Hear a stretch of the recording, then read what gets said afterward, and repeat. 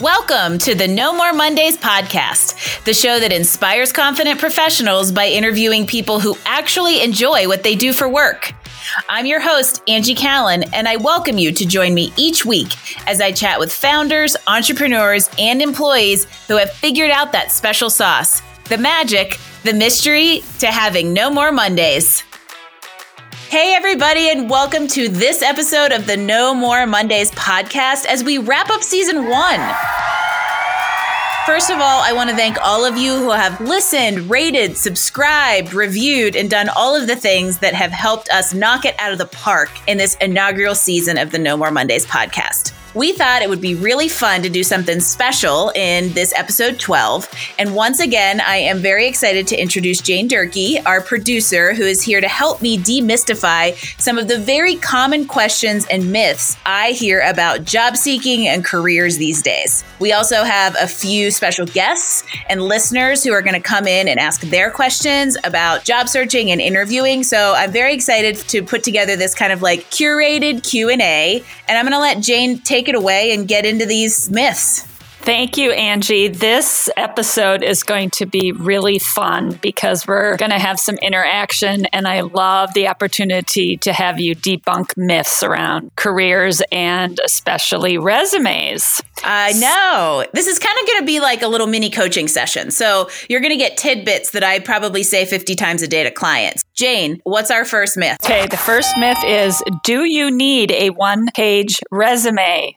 Along with, can I hire a headhunter, which we are not going to cover in today's episode, do I need a one-page resume is probably the most frequently asked question and one of the hottest debated topics out there today. And my perspective on this is probably not. I think the one-page resume is kind of an arbitrary length that has been ingrained in us thanks to our wonderful college career counselors, and also from the kind of, let's say, older school days of when our resumes looked like job descriptions. Now that we're in the days of kind of artificial intelligence, the magic 3 letters ATS coming into this job search and resume application process, we now have to kind of move to this content-rich resume style. And it is almost impossible to create the narrative people expect to see with the right amount and right types of keywords in your resume. It's almost impossible to accomplish those two goals in one page, especially if you've had more than one job.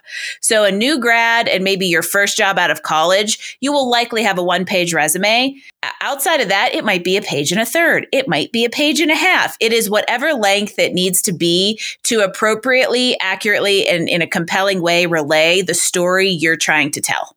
That is a great answer. And one follow-up question to that, thinking of people that have a longer career, what is your cutoff time limit for the resume? So again, because we're in that narrative format, more content-rich, storytelling-based resumes, we typically focus on the most recent 10 years of experience because that is usually the section of your, or the part of your career that is most relevant to where you want to go. That's a general rule of thumb. However, sometimes there are reasons to pull kind of older experience on if it gets you something that your current experience can't get you. But for most people, focusing on the most recent 10 years of experience is going to give you the story that you need to tell in that reasonable length that is generally less than 2 pages, because once you cross over that threshold, now you're probably just being wordy. Excellent. Oh, the dreaded 3 words. What is ATS and why do we need to care about it? Applicant tracking systems. This is the computer system that has cropped up in the last, I'm going to say, 6 to 8 years and has become increasingly more prevalent in the application process. If you are applying to a large corporation or even a mid-sized company, there is a very high likelihood that you are submitting your qualifications to a system that is set up to scan and filter your resume for keywords, experience, dates, and whatever parameters they've decided to put in there to decide whether or not your resume ever sees a human eye. Now, I think I'm going to take an aside in resume writing style for a second and say, I think because a computer tells the system, okay, a human should read it, you still have to create a resume that's compelling to both. So I think it's a dance. If you over keyword a resume to get you through the applicant tracking system all the time, a human's going to read it and be like, this is like reading lines of data. So it's a little bit of a dance, and you have to figure out how to strike that balance. But there is a game to the tracking system, and down to kind of formatting. There's so many myths around tracking systems we can't debunk because they're not meant to be. And each platform is different and customized on a level that we'll never know how to get you through with 100% assurity. And that can be a myth, that just because I'm qualified, I will automatically get through the filters. However, if you don't know the rules of engagement and you're not playing the game, and you have a font that won't filter right, or your dates aren't set up right, or it can't understand what your recent titles and jobs have been, that's the kind of stuff that can get you kicked out just because you didn't quite understand the rules. And so I think it's important to understand kind of some of the best practices that come into resumes today so that you can kind of play that ATS game while still creating that narrative and that story with the quick hitting highlights that the human will pick up on and get you into the rest of the process. Well, that sounds like a counterintuitive system. And given that it's a game and a dance, which I love that description, how do you know which ATS system you're working with? Is there a universal ATS system? There is no universal system. You can kind of get a clue if you look at the URL of the application. So if you see Taleo or Workday or Greenhouse. Those are all applicant tracking systems that a company contracts out to, but there's also proprietary systems. And even from Taleo to Taleo or Workday to Workday, the parameters of the application scanning can be different based on what the company has set it to. And that's why we just never can get through them with 100% assurity, but there's tricks of the trade that can boost that percentage as much as possible. But at the end of the day, I still want you to think about the fact that a resume is not a magic bullet. I don't love applicant tracking systems. I think that this whole thing, and now there's like one-way interviews and all this stuff. I feel like this AI introduction into hiring has really dehumanized human resources, but at the same time, it is the game we've been given to play. But I think you need to remember that a resume is not a magic bullet. It is a very necessary, needs to be optimized tool that is part of your process. But ultimately, a resume is to get you an interview. So if you're not prepared for an interview, the resume is not going to do any good. And if you diversify your application strategy and you're not just hitting apply button all day long and you go direct to humans, that resume will land in front of them more often, and you won't get as frustrated by getting trigger happy on the apply button and going into a black hole. Okay, Angie, let's debunk this myth. Cover letters. I think they are the bane of everyone's existence. I think every touch point of the process. Do you need a cover letter? For me, cover letters are one of those things that's a lot like a business card. As we move more and more into the digital age, I don't quite understand how they're a thing, but they are. To me, an application typically, your standard job application typically has three parts: the resume, cover letter, and now your LinkedIn profile has become kind of the third leg of that triangle. In some situations, the LinkedIn profile becomes the replacement of the cover letter. It's the place where a prospective employer or recruiter goes to make sure that you are a human and kind of validate your credibility. But the cover letter is still often a necessary part. I think that there's some places where it's a benefit, and there's some places where we just have to do it because, again, it's a rule of the game. The trick to all of it is that they are requested like 90% of the time and read like a third of the time. And so for me, I recommend putting appropriate time and effort into them. I've seen people spend an hour on a cover letter that has a very low chance of being read. And what you just did was preclude yourself from submitting 4 or 5 other applications because you spent so much time on one. Now, that said, there's going to be situations where that's warranted, when you have a really personal connection, or when the cover letter could almost be standalone. There are some hiring managers that's all they read. So to me, you have to put enough effort into it that it looks customized and will resonate with who reads it. So it's not generic, but so that you're not reinventing the wheel every single time and spending a lot of your time resources on something that has a low likelihood of being read. That said, there is one area where a cover letter, I think, can make a huge difference, and that's when you're making a career change or a pivot, because it's a place where you can add context that you can't put in the resume. So for instance, if I'm looking at applicants, on a recruiting project, and I see somebody's resume that's really interesting and compelling, but I'm a little confused on why they're applying for this job, I'm going to go seek out a cover letter, and hopefully you've explained it and added up 2 and 2 for me, because people do not interpret very well in the application process because they're scanning so quickly. So that's an opportunity for you to directly tell them why they should consider you, even though their resume doesn't necessarily tell it. So they can be a really big advantage in some circumstances, but largely, in a nutshell, I would say temper your effort appropriately for the likelihood it will be read. Go ahead and do the cover letter, because that one chance where someone wants to read a cover letter and you didn't submit one. Wah, wah, wah. I'm a big fan of I kind of go for like a template where we use a specific job and a specific opportunity to craft a meaningful cover letter for that opportunity that can then in 10 to 15 minutes be easily transferred to other opportunities, because you've already expressed the sentiment for similar type jobs that you're applying for. And so that's where you did one effort to invent the wheel, and now you're just kind of, changing a spoke or two to tailor it to that specific job, but you've got a good system in place for it.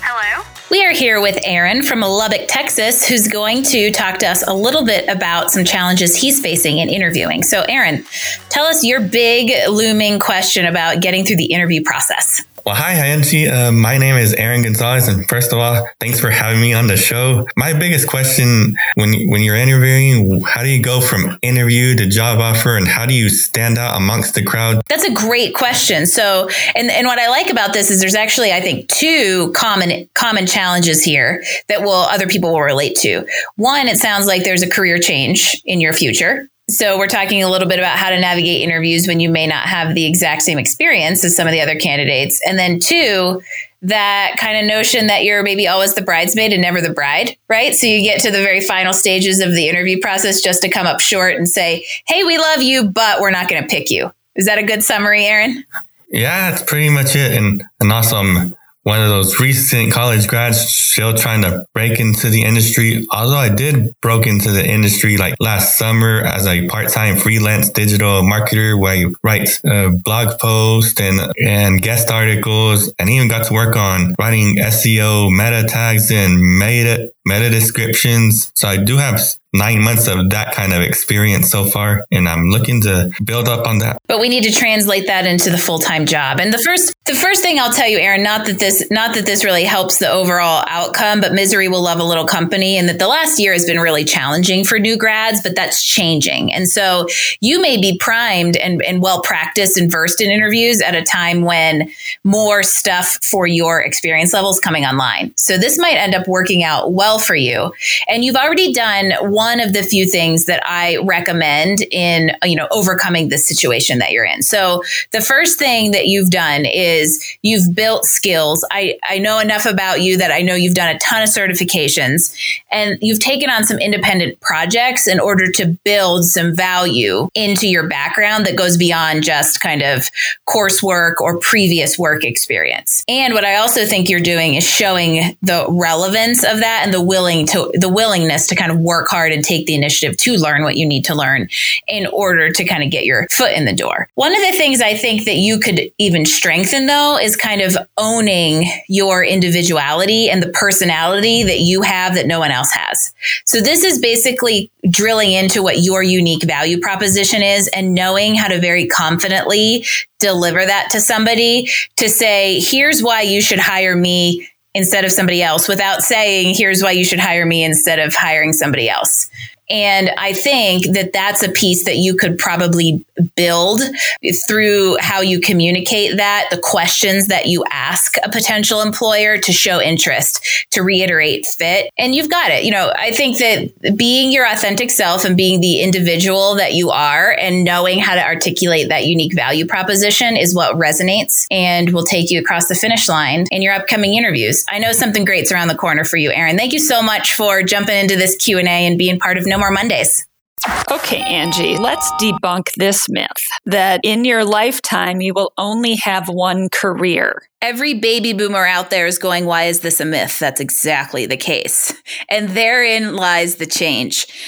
And I love that. I love the style of this episode because, Jane, these are conversations I have all day, every day with real people. So, you guys out there as listeners are actually getting a snapshot into kind of my perspective on careers and coaching. And the professional world has shifted quite a bit in the last, I'm going to say, about 15 years. I experienced this firsthand as a professional, especially considering my age at the introduction of millennials into the workforce, combined with the onset of the 2008 Great Recession, which really shifted the acceptance and almost expectation of different jobs and different career paths.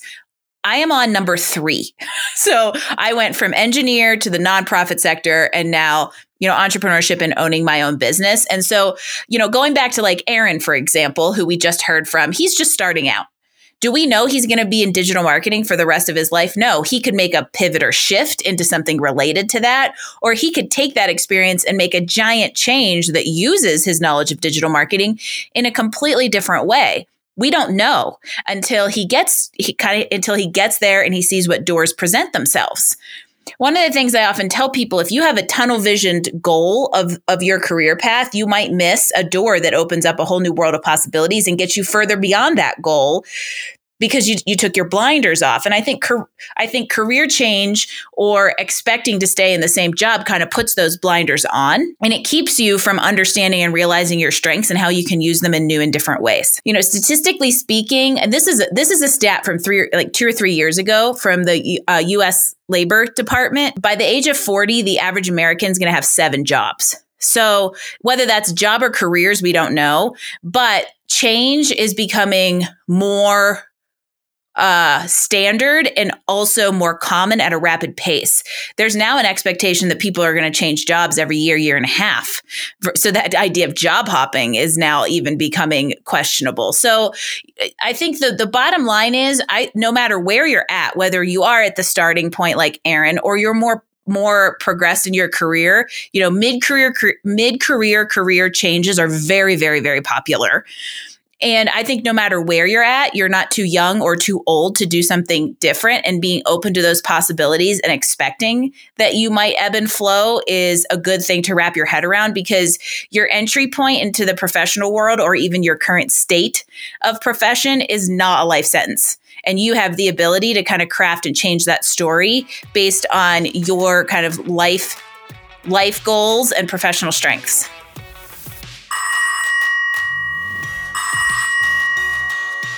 Hello?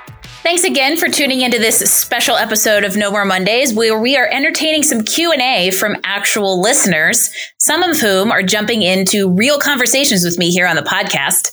And I am excited to welcome Anna Brackett from beautiful Aspen, Colorado, here to talk a little bit about making some transitions both in life and career. So, Anna, let's dive in. And what do you have to talk about today? Hi, I'm Anna Brackett, and thank you for having me. My 2 questions are, how do you find work as a stay-at-home mom, and how do you stay relevant when I enter the workforce again? I have had a very kind of diverse career so far. I went to school for graphic design, and that's what I'm passionate about. But I live, as you said, in Aspen, Colorado, and it's a very small area, so it's been really hard to find a steady job and career in actual graphic design. So because of that, I've kind of bounced around to jobs. How do you find work that you're truly passionate about? And then what if you have many interests and passions? There's the big thing. Halfway through your kind of story, the word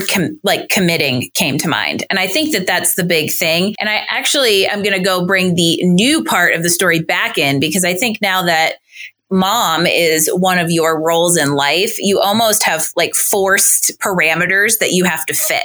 And I think that's the first step to gaining some clarity around your next career move, because you want that career move to support life, not the other way around. So many people, and for those of you who are big fans of No More Monday, you've heard me say this before, but we live in a society, especially here in the US, who's very driven to work, and that supports our life. And I find that in my own life and with people who have found career satisfaction, they do it the other way around. And I think that's what you have to figure out first. And now you have for a forced framework to say, okay, these are the parameters and the life requirements I need in order to probably be mom first is going to be the primary and the priority role. So what does work need to look like around that? And asking yourself and your family those very practical questions that drive some of the decision-making process, because that can weed out some possibilities. And so now that you know what your life check boxes are, you can say, okay, these are the 2 or the 3 job options that fit them. And you can hyper focus on creating a portfolio and a job search strategy and a resume and a networking plan that goes after those things. Sometimes knowing what you don't want is just as valuable as what you do want. You just have to figure out how that clears out some of the options. I guess the last question was, as a new mom, one of my concerns is really transitioning back into the workforce with a baby, because that looks very different than, if I were to stay home, say the next even year, I'm out of the workforce for that amount of time. Oh, so you're talking about a future transition into the workforce. Yeah, because that's a big, a lot of, I guess not the stereotypes, but sometimes there is a stereotype with once you have a kid, you're irrelevant in your industry because you're out of the industry for X amount of time. That's kind of another facet. Yeah. What happens if there's the 4-letter, 3-letter word gap on your resume? I think you're in a unique, this is a great question. Cause I work with moms who have a 15-year one of those. And it is a really challenging transition. I think one of the very unique situations you're in is to have projects for graphic design, even if it is here and there, that will fill that gap, because you have, and even if it is just a small freelance 10 hours a week, it still fills the gap. So I think one recommendation is to have some consistent thread of that from a resume perspective can show some consistent professional activity and also continued knowledge and relevance around the technologies and innovations specific to graphic design. It keeps you relevant. And I would say the same even to listeners out there who might who this question resonates with, and they're like, oh my gosh, I've been a stay-at-home mom for 5 years. My kid's going to go to kindergarten and I want to go work. Well, you can mimic this with like projects. Maybe you're not a graphic designer, but you can do volunteer work in the community, and that can create something to talk about on the resume. You can take on kind of personal projects and initiatives. And also, while it doesn't go on a resume, being a stay-at-home mom, I grew up with a stay-at-home mom. It is a job. And while it doesn't go on a resume, it does give you soft skills and life knowledge that I think does build, content to talk about in an interview. It's almost as practical as the resume piece of keeping some sort of toe in a professional or professional-like capacity on your resume, so that there's some conversation to put on paper that can get you in the door for the bigger conversation down the road. And it's a good thing to be thinking about, because if you're already aware of it at baby's 3 months old, you can make sure you're doing the right activities now so that isn't a huge obstacle in your way 2, 3, 4 years down the road. Well, yeah, that makes sense, because if you're kind of still trying to keep your mind active and involved in things, then it's not going to be as big of a jump when, say, you do, your child does go to kindergarten or whatever. So, and it's great I think it's great personal fulfillment for moms too, and it gives you a little bit of that balance, so that you have adult interaction in addition to, the baby activities. These were excellent questions, and we actually covered, I think, 3 or 4 very widely relatable topics for a lot of different people out there. So this was a great little soundbite for the live Q&A. Anna, thank you so much for coming on No More Mondays and kind of being vulnerable, sharing a little bit of your story, and asking some great questions that give me the ability to give some good insight to you and our listeners. Thank you again for having me. Okay, Angie, this next one I think is also really widespread. Let's talk about the myth that it's easier to get a job if you already have a job. So there's the perception of the value that if you're employed, you're more employable.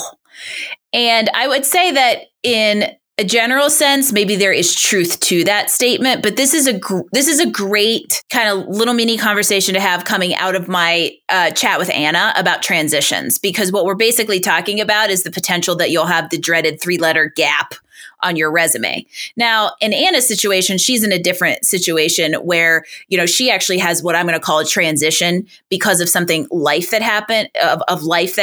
And we're talking about a little bit of a longer time away from the traditional workforce. If you're in a situation and you're considering quitting a job before you have something lined up, I think that there are a few really good questions to ask yourself in scenarios where it's warranted. And if you're going to roll right into a job search and you're looking at 2, 3, 4, even maybe up to 6 months of that dreaded gap, to me, that's not like a glaring gap of an issue, especially as long as you can speak to it effectively in an interview and relay to an employer why they shouldn't be concerned about it. And the scenario I'm talking about is, I don't recommend making the rash, I'm going to walk out of here, I'm quitting without even having started a process or without even having a plan. I don't recommend that. I did it. So there you go. Like, at least have a plan in place. But if you're in a position and in a role that is toxic and taking its toll on your mental, emotional, or even physical health, there are big advantages to saying, I need to proactively leave this situation in order to put myself in a better place for my job search, which also takes a mental, emotional toll on you. And it can be hard to have hope and vision for the future if you're caught up in the mire of a toxic environment or a toxic workplace. And so sometimes it's just necessary to kind of create that baseline for yourself and choose to get yourself in a better place, heal mentally, emotionally, while you go through a job search, knowing that you're going to end up in a better place. Angie, that is such great advice. I'm all about being proactive and sharing proactivity with our audience, especially our 2 listeners today, Erin and Anna. Thank you so much for calling in and sharing your great questions. Angie, this conversation was such a treat because we actually had like a mini session with you. Jane, thank you so much for helping me share some of this feedback on common myths. And I hope you guys out there in our listener base found a couple great pearls of wisdom in this basically mini coaching session. I hope you'll stay tuned for some fun and special projects between now and the season 2 start. I always promise some tricks and surprises. So tune in and subscribe to No More Mondays wherever you get your podcasts to remain up to date on all of our upcoming antics. How's that for a teaser? Along with a release date for an amazing season 2 that is just around the corner. If you'd like to leave us comments, feedback, or guest suggestions, please visit us online at nomoremondays.info. And as always, thank you for listening. Thanks for listening to this episode of No More Mondays. We hoped you grabbed some great insights to help you improve your professional satisfaction. Please visit us at Apple iTunes and give us a rating so we can continue to offer you awesome interviews and content each week. No More Mondays. New episodes drop every Wednesday. No More Mondays is brought to you by Career Benders, Inc. in partnership with executive producer Jane Durkee. For more information about career coaching, resume writing, personal branding, recruiting, and entrepreneurship coaching services, visit our website at careerbenders.com. That's Career Benders, B as in boy, S as in Sam.com. This is your host, Angie Callen, signing off. Until next week when we chat with another inspired, confident professional.